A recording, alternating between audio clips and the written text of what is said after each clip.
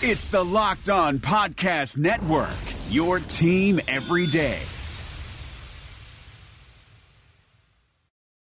You are Locked On Rams, your daily Los Angeles Rams podcast, part of the Locked On Podcast Network, your team every day. Rams Nation, what's happening, what's good? It's your boy Bear Motter of Rams Podcast, but this is Locked On Rams.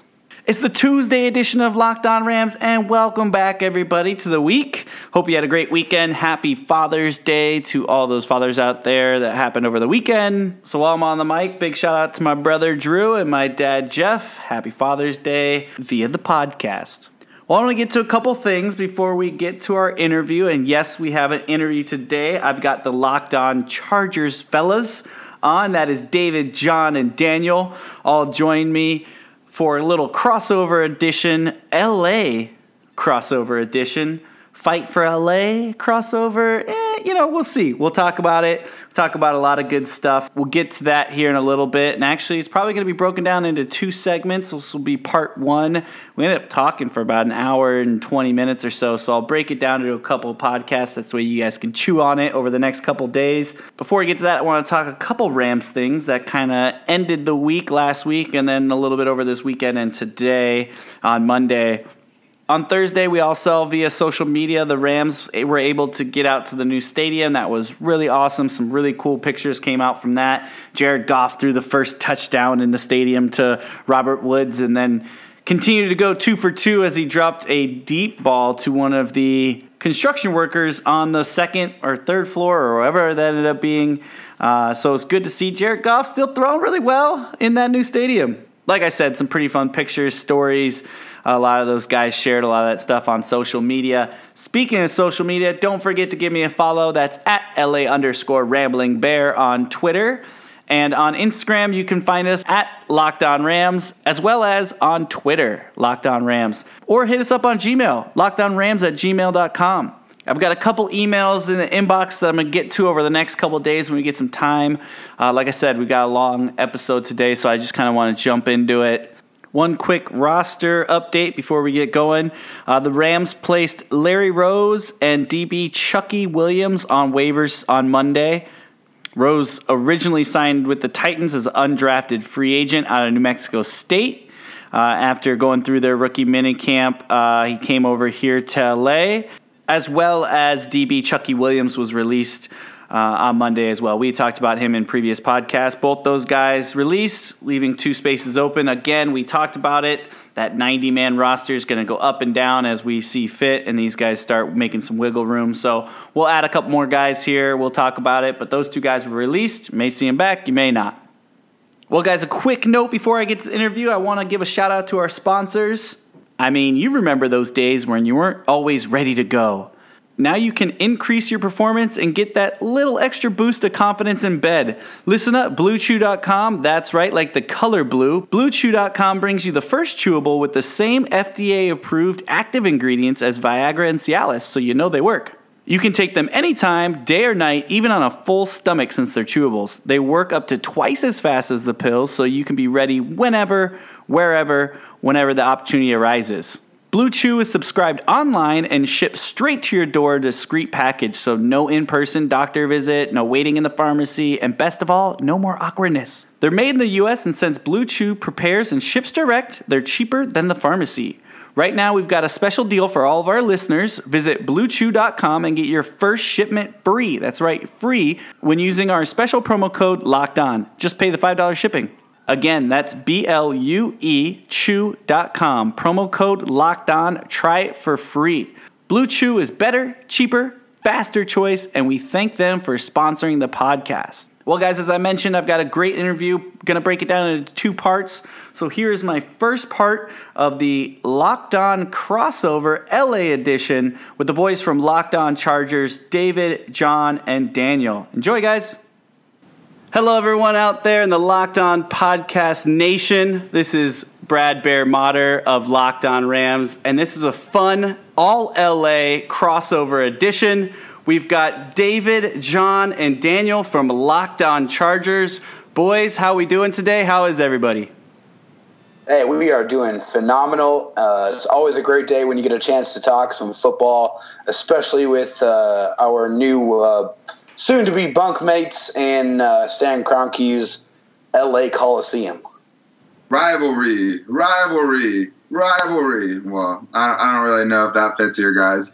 But it's still cool. I think that probably helps us out a little bit because I really don't think there's any rivalry between the Rams and the Chargers so far.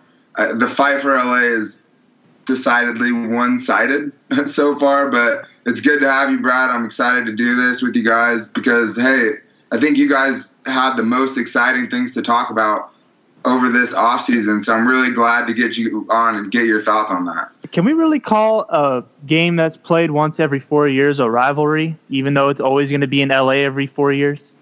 Well, we may just have to start that off. And, if we saw and we look back to, spring training, the two teams were definitely trying to create that rivalry spirited, hatred as far as, getting in a fight in last year's spring training. And hopefully they bring that same level of, anger and fight to the Coliseum. Before we get going, guys, really quickly, make sure to give everyone a follow on the show. You can find me at LA_RamblingBear or at Locked On Rams. For you guys, where can everyone find the content you guys are putting up? So everybody can definitely check out our Twitter page, Locked On LAC. We also tweeted out on our Personal Chargers Domination Live podcast page on Facebook. You can find me on Twitter at SDDavid619. Daniel Wade, where can they find you? I'm at Dan Talk Sports on Twitter. And John, what about you, my friend? I don't really use Twitter.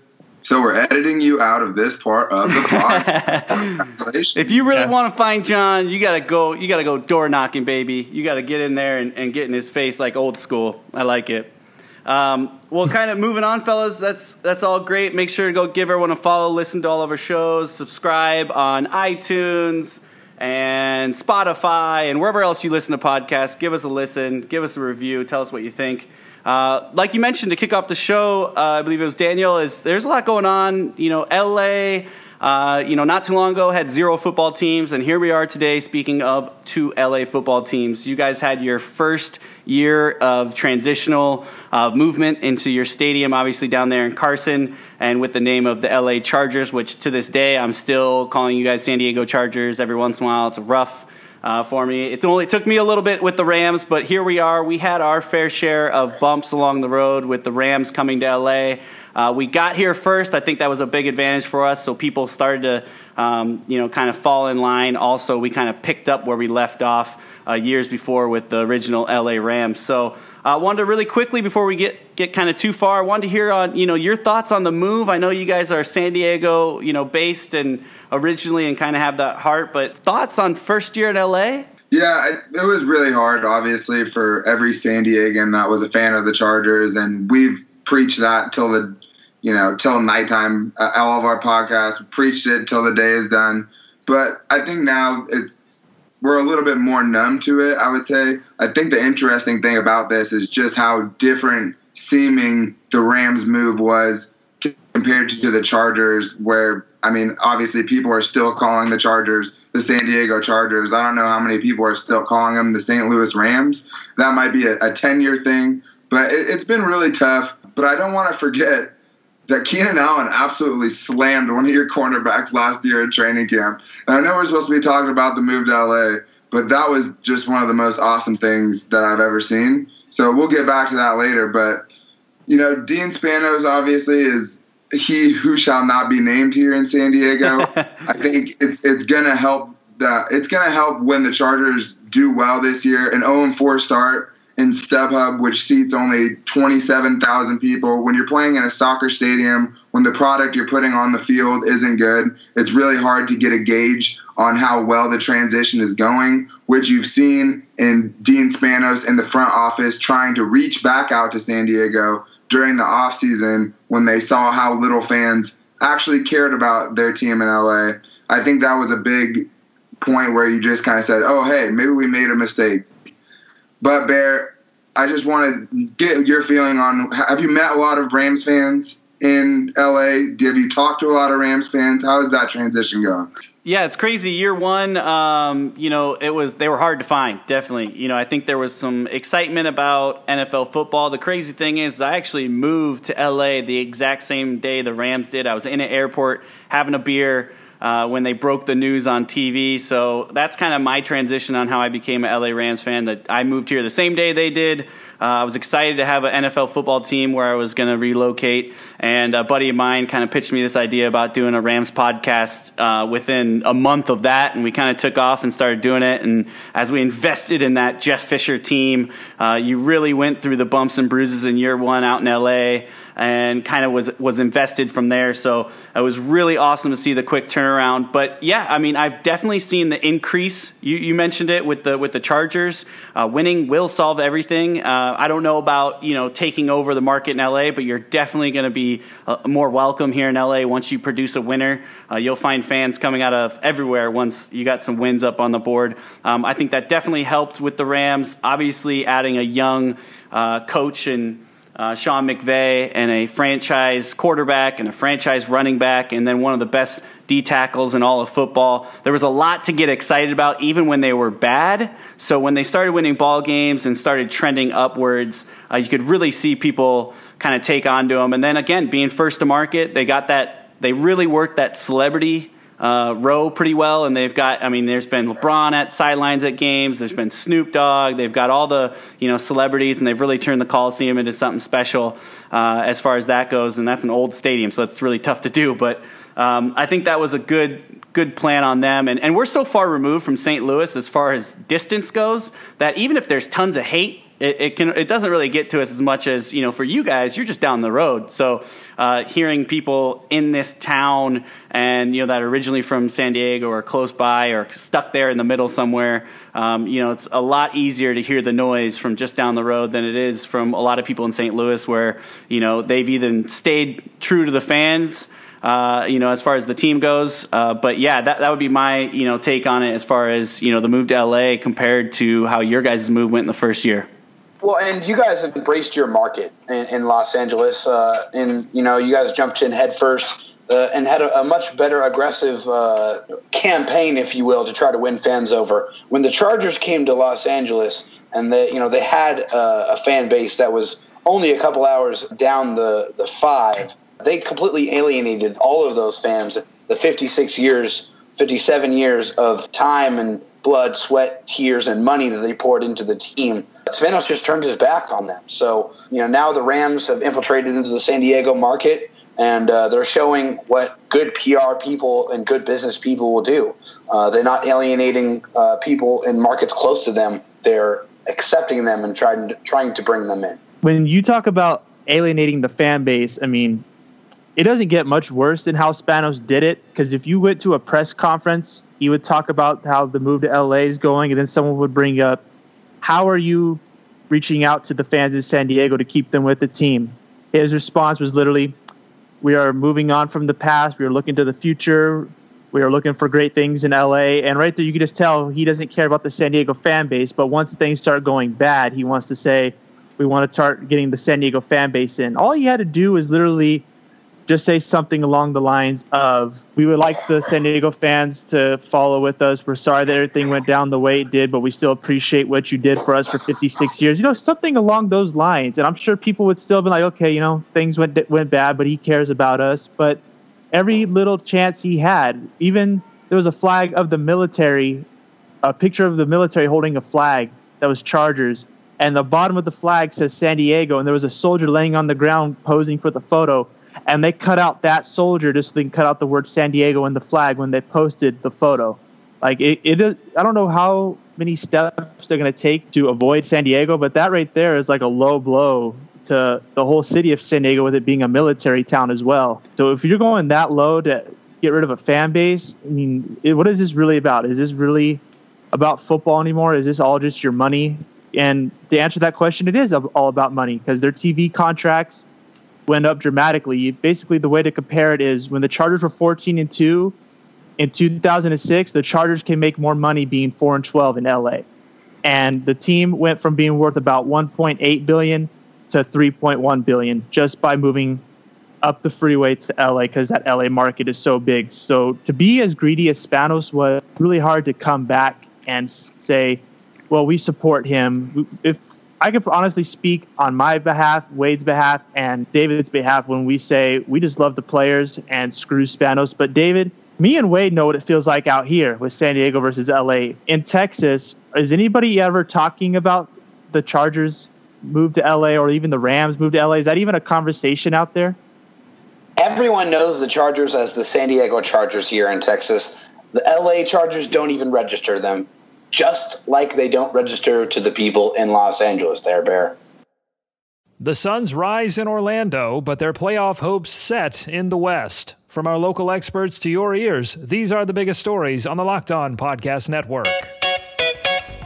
Despite finishing a perfect 8-0 in the NBA bubble, the Phoenix Suns are leaving without a playoff berth. Check out Locked On Suns today for a postmortem on an amazing run by Devin Booker and company. That's all thanks to tiebreakers and a Karis LeVert jumper that rimmed out, giving the Portland Trail Blazers a win and a meeting with the Memphis Grizzlies in a play-in series for the Western Conference 8th seed. That begins on Saturday. Beginning today, all of the Locked On NBA playoff teams will be previewing the playoffs with special crossover shows. Scout your team and your opponent on the Locked On Podcast Network. Local experts on the biggest stories. It's the Locked On Podcast Network. Your team every day. This is Vinny Iyer, host of Locked On Fantasy Football with your Locked On Fantasy Football Edge of the Day. Tight end is a prime position for finding fantasy football sleeper value in 2020. After George Kittle and Travis Kelce go off the board early, don't worry. You can wait and still get some great return for a starter at the position. The two prime targets both have HH for initials, the Chargers' Hunter Henry and the Falcons' Hayden Hurst. A healthy Henry can have a monster downfield receiving season for new QB Tyrod Taylor and carries high TD upside. As for Hurst, he's stepping right into the productive spot vacated by Austin Hooper in Atlanta as key support to Matt Ryan, Julio Jones, and Calvin Ridley. Trust in Henry a little earlier and Hurst a little later to give you some pleasing tight end one results. Get the edge in your fantasy football league every day by listening to Locked On Fantasy Football on your preferred podcast provider. You guys talked about Spanos and the marketing department, which your marketing department struggled quite a few times. And actually, today I saw them wish the GOAT, Antonio Gates, happy birthday, who they just released not too long ago. And we'll get into your tight end situation in a little bit. But another post I found interesting from them as they continue to try to fit in here in LA. But one thing that Spanos and the team did pretty well is they went out and got Anthony Lynn, now going into his second year as head coach for the Chargers. What are your guys' thoughts? Did you get the right guy? Is this the guy moving forward for you guys, David? I'll be honest with you, Bear. When we first hired Anthony Lynn, I was like, who the hell is this guy? We were expecting them to bring in an established head coach with some tenure, with some flash, to break in, the move to LA, but that did not happen. They went with an obscure former running backs coach that was, assistant head coach for a very short period of time, offensive coordinator. We just didn't know anything about Anthony Lynn. But after we got to know Anthony Lynn and to see how he communicates, how he relates to players, his presence, he is a leader. This guy, when he walks into a room, he commands your attention because he has that respect factor. And I think that really shined through in his first year. He had a couple of tough games there in the beginning of the season, but they really caught their stride, and I think Anthony Lynn is only going to get better as he continues to coach more games at the NFL level. Yeah, it was hard for me to get on board with Anthony Lynn at first, just because the only thing he had under his coaching belt with the Bills was I think a 30-0 loss to the Jets. So, especially when you're trying to sell, hey, winning culture in LA, we're going to win. Oh, well, your guy doesn't really have that kind of resume going on. But, what can you say about him? He had an 0-4 start. He was kind of the anti-Vance Joseph of the Denver Broncos. So I think when you win 9 out of your last 12 games, I think you earn the respect of your fans. And more importantly, that the players also respect him, because to weather that storm, to be moving guys in and out of the lineup and still have them being okay to go in there and only focus on their job and what they have to do to be better. I think that really says all you need to know about a coach. We know he's more of a hard-nosed guy than some of the guys we had in the past, especially, dare we say, Mike McCoy, who was still an all-time. Malibu Mike. Yeah, Malibu fist pump Mike. But, I mean, it's really exciting to have a guy that, no one really heard of. And I had heard that the Bills were really trying to keep him and had him in really high regards, obviously, before they made their next coaching move. And, hey, the next coach they had put in Nathan Peterman against the Chargers for 5 first-half interceptions. Whew. So I think we're looking pretty good there so far. But, Bear, I really just want to talk about Sean McVay. And that's right, I said McVay because he is just gorgeous. But that's not the point. The point is, hey, man, this guy seems just like an offensive, guru. I know that term gets thrown around a lot, but I think there's really only a few of them in the league. And I just want to know what you saw last year. Obviously, we could spend this whole segment of the show just ripping Jeff Fisher. And trust me, there's nothing more that I would like to do because most of the funniest jokes I've ever heard around football come at Jeff Fisher's expense. And especially when you have that low of a bar, I mean, you'd think anyone could probably succeed after that. So, but just tell me what you saw in difference from Jeff Fisher and then going to Sean McVay last year and obviously how much they improved and specifically how much Jared Goff improved. Yeah, definitely. And you call him Sean McVay and, join the club. We all out here have a big man crush on Mr. Sean McVay. And he's one of those guys that he could read a movie review or the back of a cereal box, and I'd be hanging on every word that came out of his mouth. He's just so personable, and you want to know more about him. You want to hear more from him. You want him to just talk football all day. And anytime he has a press conference, probably one of the only coaches I can think back to that I generally listen to every minute of every press conference that he has just because I just want to hear him talk football. He just is one of those guys that you, in a weird way, you feel like you connect with him even though you've never met him. I feel like he's my buddy, like he's my friend. I'm still waiting for him to accept my friend request on Facebook. Come on, Sean, get to it. It's a little one-sided relationship right now, but man, he has really come in and so quickly turned around this organization. You talked about it. We have jokes for days on Fisher and 7-9 bullshit and all that stuff that he kind of talked about in Hard Knocks leading into his first year here in LA, and then won 4 games, right? So we would have loved a little bit of that 7-9 his last year here, but they went out and got Jared Goff. He had to sit behind Jeff Fisher for that year, and just watching his development in 1 year with Sean McVay, I think is one of the other things that everyone gets so excited about, how this offense went from literally one of the last in the league to the best in the league in 1 year.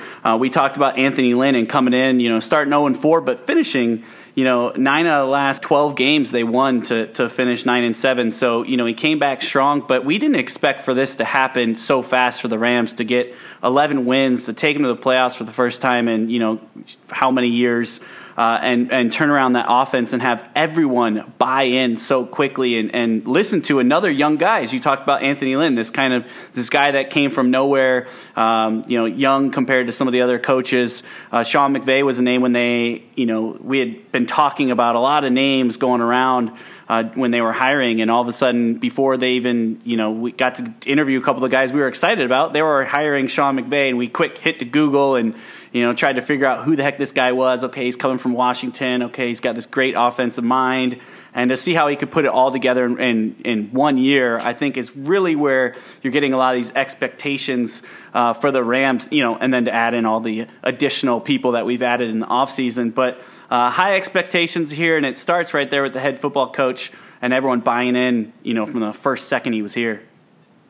Yeah, and how does Washington somehow have Kyle Shanahan and then Sean McVay and still fail to be good? The world may never know.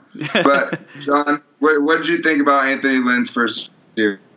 His first year showed exactly what having players respect you with authority can do. When we had Mike McCoy, the players were acting like they were hurt, or they would get some minor injury that hurt for a second, but once the trainer goes, okay, yeah, you're fine, it's just something minor, the players still didn't want to go out there because they didn't want to play for Mike McCoy.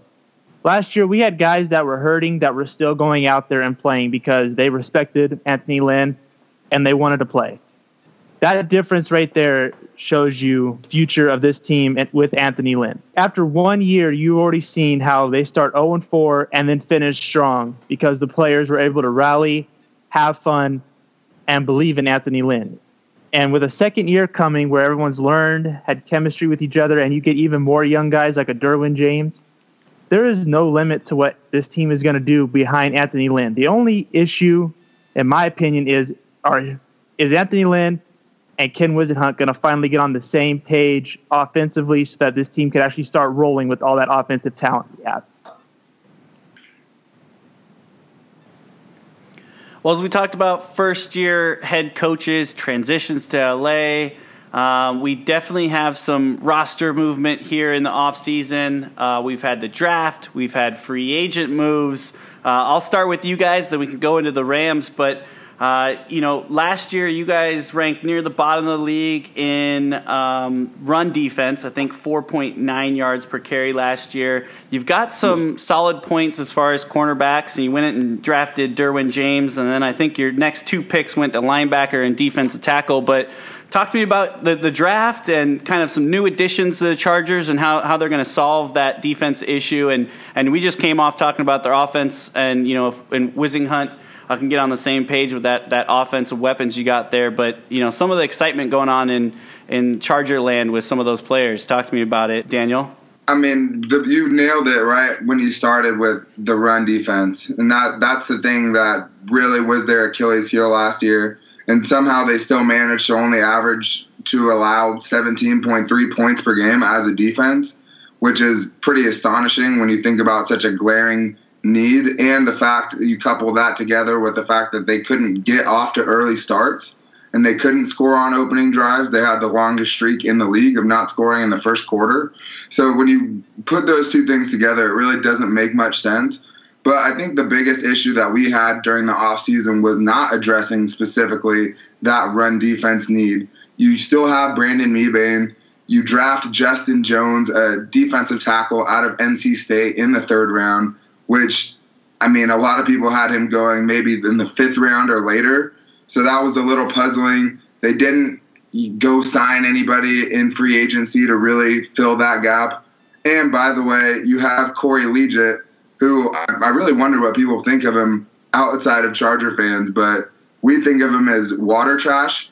So it's really hard to say that their run defense is going to improve immensely. The one thing they do have going for them is Denzel Perryman, for the time being, is healthy. That's me knocking on wood because hey, I'm a fan. It's superstition. You got to do it. But it's really puzzling to see how they didn't go address their run-stopping needs. I think, John, one of the things that they did do is they have a more sound defense, and they just added talent on top of talent. They just kept adding guys on the defensive end, and it looks like that might have came back to hurt them with the loss of Hunter Henry. Maybe they should have drafted a tight end. Maybe you should have drafted you picked up a better tight end in free agency than Virgil Green. You put all of your eggs in that basket. But, John, what do you think about the Chargers' off-season moves this year? I love the draft, except for Justin Jones. If you listen to any of our shows, you would know that I'm going to be his toughest critic. But we stacked that defense. We have guys that are going to be playing roles that Gus Bradley loves, like a safety hybrid linebacker. We got Kazir White for that. We also have Derwin James for that. And we've had Adrian Phillips for that. And that is usually what made the difference in most games, because we had a guy that could cover people deep and could also run up and stop the run. And that made a big difference with all those injuries we had with our run stuffing type guys. But as you mentioned, with Hunter Henry going down, we didn't really address the offensive needs. I mean, we drafted another wide receiver in Dylan Cantrell, and Virgil Green is meant to be our run blocking tight end. After that, we don't really have a playmaking tight end like we had with Antonio Gates and Hunter Henry both being in. Now we both have them out. And on one of our shows, we were talking about signing Julius Thomas and all these type of guys, but none of them are even close to explosive as Hunter Henry is. It really begs the question of what we're going to do with that. Yeah, and I think we're kind of bearing the lead here, you guys, because out of the two off seasons that we have, I don't think any of the four of us think that the Chargers made the biggest moves. So, Bear, we got to ask you, man. It seems like pure chaos you've had this offseason. I think you probably had a lot to talk about. Obviously, they traded for Marcus Peters and Brandon Cooks, two, Pro Bowl level players. And then they also add Ndamukong Suh and Aqib Talib. Jesus Christ, man. What was the thought process behind this? Obviously those are all good players, but was it hard to wrap your head around just the whirlwind of moves that they made? Yeah, it was almost really hard to wrap my brain around it until I all saw them, here in OTAs in Rams uniforms. It just didn't really seem legit. It was like those Madden trades that you just get away with, and you never thought, someone would come in and go, no, that's not fair at all, And as we're getting, Peters and Talib for 5th and 6th round picks and future picks, and you're going, oh, okay, I'll do that every day. So yeah, it was really exciting, and the crazy thing about it is the first two with Talib and Peters, it was before the new year even started. They couldn't even really announce the trade. They had it done in as far as agreed upon, but the league year hadn't even started yet, which was awesome for us. Before we even got out of the gate of the new year, we had tons to talk about. It did leave us in a lull after those four stories broke with Suh and Brandon Cooks and Peters and Talib. Is after those four were done, it was like we expected every week to get an all-pro player on our team. So when we didn't the next week, it was like, wait, what's going on? We're not going to add another all-pro guy to the team? Let's go. But it was nice kind of seeing those guys come over. It's going to be interesting. That was the first question, is how's everyone going to handle each other together? And, from camp, what we've seen so far is another thing that Sean McVay does so well. He connects with the veteran guys. He connects with the young guys. With Talib, he's got that relationship with Wade Phillips, so he's going right back into that old system he's used to. Talib kind of on the last couple of years of his career, being able to take Marcus Peters kind of under his wing and show him things on and off the field. And then, with Brandon Cooks, he's just that ultimate pro. He talks about, he's been drafted in the first round basically 3 times, one physically drafted in the first round, and then twice traded for a first-round pick. Everyone that gets him, it's kind of crazy. They give him up, but everyone has that same read on him, is that he's one of those gritty guys that works really hard, that's great at route running, has excellent speed, and can catch the ball really well. So he's had 3 years in a row with 1,000 yards and 7 touchdowns. So he's coming in, as a highly touted number 1 wide receiver, which we needed after we let Sammy Watkins walk, as he was asking for a little bit too much money than we really wanted to commit to that position, because we've got a lot of guys to pay this next coming year, including Todd Gurley, and we got Jared Goff around the corner, and then Peters, who we just picked up, and Ndamukong Suh's on a 1-year deal. So Suh, I would say, was probably the cherry on top of this whole thing. Really didn't expect to sign him. He was the only person we actually signed. Everyone else was acquired via trade. But Ndamukong Suh came out for a visit. We found out, that we were on the top 3 at least. And once he got a conversation with Wade Phillips and see what else is going on here. And then the LA market, obviously a big sell for players coming out here that want to do more than just be a football player. And if you guys don't know, he's really good friends with Warren Buffett, got that entrepreneurial mindset, and he's got that businessman in his bones. So it was something I think that was really important to him. But landing him was probably that cherry on top of being like, oh my gosh, this is actually freaking happening. And a team that won 11 ball games last year, had one of the best offenses in the league, or the best offense in the league statistically, now has added a defense that, when you're looking at one side of the ball, you usually say, oh man, our defense is where it's at, or our offense is where it's at. And right now, I think that's a competition in camp to see who's going to, really carry the crown this year as far as being, what's being talked about. So that's exciting about here is, the first year of Sean McVay was, we're going to build your offense. We're going to go get you Sammy Watkins. We're going to go out and get Robert Woods. We're going to get the left tackle in Whitworth and really protect Jared Goff. And then year 2 was like, hey, Wade, you waited your 1 year. Now it's your turn. So we're going to stack your side of the ball. And it's been fun to watch these guys put it together. Now the biggest question, can they, make this quote unquote dream team here in LA, can they go win the ball games, which is the big thing, because no one cares really how you look on paper. I mean, we do podcasting for this offseason. We got to talk about something, but when it comes to playing games on Sunday, you got to go out and win. So I think that's the big thing, is they wanted all the hoopla and, look at us, look at our team, and now they got to go out there and, win the ball games. But needless to say, we are jacked out here in Rams Nation for the team that they put together this offseason. All right, guys, there you have it. That is the first part of our interview, our crossover edition, LA style, with the boys from the Locked On Chargers. We're going to be back again tomorrow with part 2. And we're going to continue this week rolling. We'll probably have James Kroger on the show, as well as I got another guest coming on, JB Long, the voice of the Rams. He'll be joining us later this week, so stay tuned. We got some awesome stuff. Don't forget to give us a follow on Twitter and Instagram at Locked On Rams. Also my personal, LA_Rambling Bear. Give me a shout, give me a holler, let me know what you guys want to hear. We're always open to talking some stuff. I got some emails I want to get to later in the week. But you know what it is, Rams Nation. Until next time, peace. Hey, Locked On listeners. You already love our network of NFL shows, so why go anywhere else for the fantasy football information you need to know for the 2020 season? You just need to check out Locked On Fantasy Football, hosted by me, Vinny Iyer. We're counting down to the season by breaking down players and teams every day. It's no nonsense, straight to the point, smart fantasy football analysis that has only 2 goals in mind: helping you dominate your drafts and win your league championship. That's Locked On Fantasy Football, only on the Locked On Network.